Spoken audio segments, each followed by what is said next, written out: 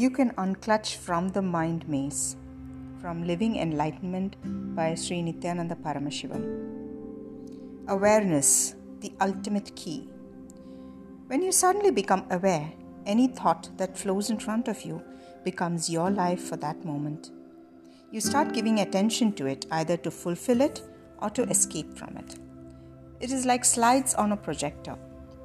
Any slide that is kept in front of the projector light is seen as reality on the screen. The problem is that in your inner space, the projector light is not continuously on. When I say projector light, I mean your awareness. It just comes and goes, comes and goes. You're not fully continuously aware. Many times, even though your eyes are open and your body is moving, you're not aware of your existence. An example from everyday life is like when you get into your car and drive for half an hour to the office. It is only after you reach the office, park the car and get out, do you suddenly realize, oh, I've reached the office. It means that in those moments of driving, the projector light was off most of the time. Any slide that is placed in front of the projector during moments that the projector light, your awareness is off, is not part of your life. You don't remember it at all. When the light comes on again, when your awareness comes back again, whatever thought you have at that time becomes a part of you.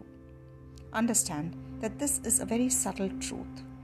Your life is the totality of all the thoughts you have when you are aware and unaware. Unfortunately, many times there are thoughts, many major decisions and life-changing incidents that happen when you are not aware. These are also part of your life, part of your biography. Unfortunately, you are not aware of these scenes, decisions, or thoughts when they come up. Without your knowledge, they have contributed significantly to your life. Be very clear. Every moment that passes in your life, without you being aware of it, without your presence, is suffering. You'll either directly or indirectly create situations for suffering. Just like when the turn indicator light in your car blinks, your consciousness blinks also. But because of your lack of awareness, you do not know when it is on and when it is off. I read a joke the other day. One man got into his car and started the engine. He flipped on the turn indicator and asked his son to see if the light blinked in the rear of the car. His son shouted back, "Yes, it's on. No, it's not on. Yes, it's on. No, it's off. Now it's on." If you just see the thought flow in front of you, suddenly you will realize, oh God, all these things actually going on in me. I don't have a clue where I'm heading. I don't know what is happening in me. You're not aware, but constantly you believe you are aware. That is the first illusion. If you become aware continuously, you open up to reality for the first time. It might be a bit intense initially because until now, you have spent most of your time in unawareness. Ultimately, it will lead you to experience only joy and bliss. You're not aware of your true past. This is the first truth. You're not aware of all the things that are happening in front of you. You do not remember your biography as it happened. You remember it only as you want it. Just take a simple example. Your life is filled with different kinds of incidents relating to joy, suffering, guilt, pain, and depression. You don't look at life as it is. What do you usually do? You collect only the incidents related to suffering and create a shaft. Connecting only these ideas, and you think your life is nothing but suffering. You think that your life is a long chain of suffering, a pain shaft. Very rarely you create a joy shaft.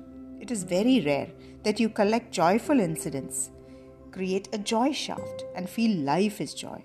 It is rare, not only in the number of joyful shafts, but also in the quality of them. Most of the time, you collect all the painful memories and incidents and create the idea that life is only pain. The moment you believe life is continuous painful occurrences, unconsciously you try to strengthen that belief, even though consciously you try to break the pain shaft. Please understand, your belief that life is a pain shaft or a joy shaft will stay only as long as you are unconscious, not when you are aware. The relationship between awareness and the thoughts in your inner space. If you normally enjoy lustful thoughts, then whatever lustful thoughts cross your system, you come to the awareness, I exist. If you normally enjoy violent thoughts, whenever violent thoughts come into your system, you come to life and know that you exist. This is what I call a vicious circle.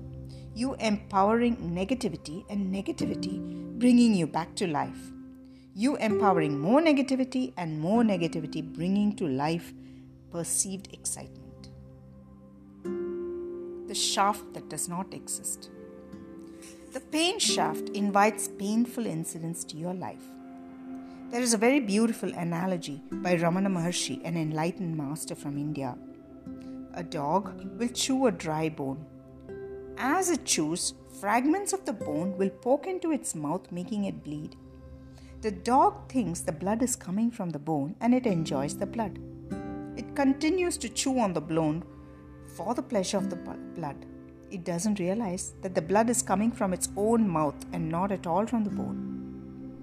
If violence excites you, you wait for that kind of incident in your life.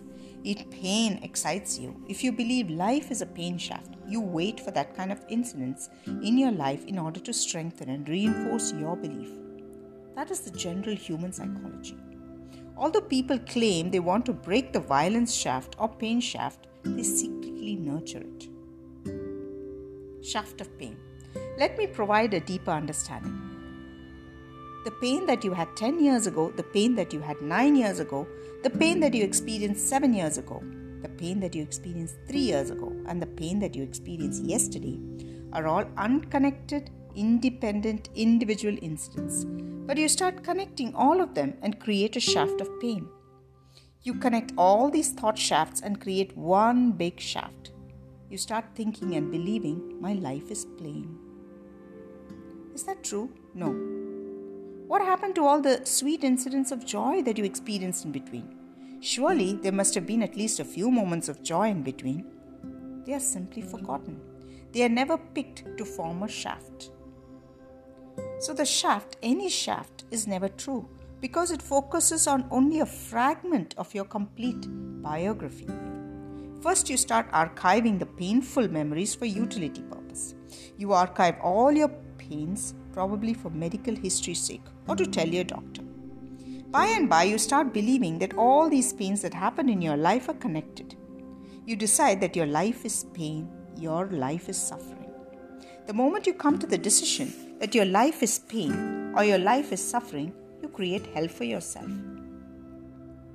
For example, until yesterday, you were only walking. You were not able to fly. You know in your past you never flew. You only walked.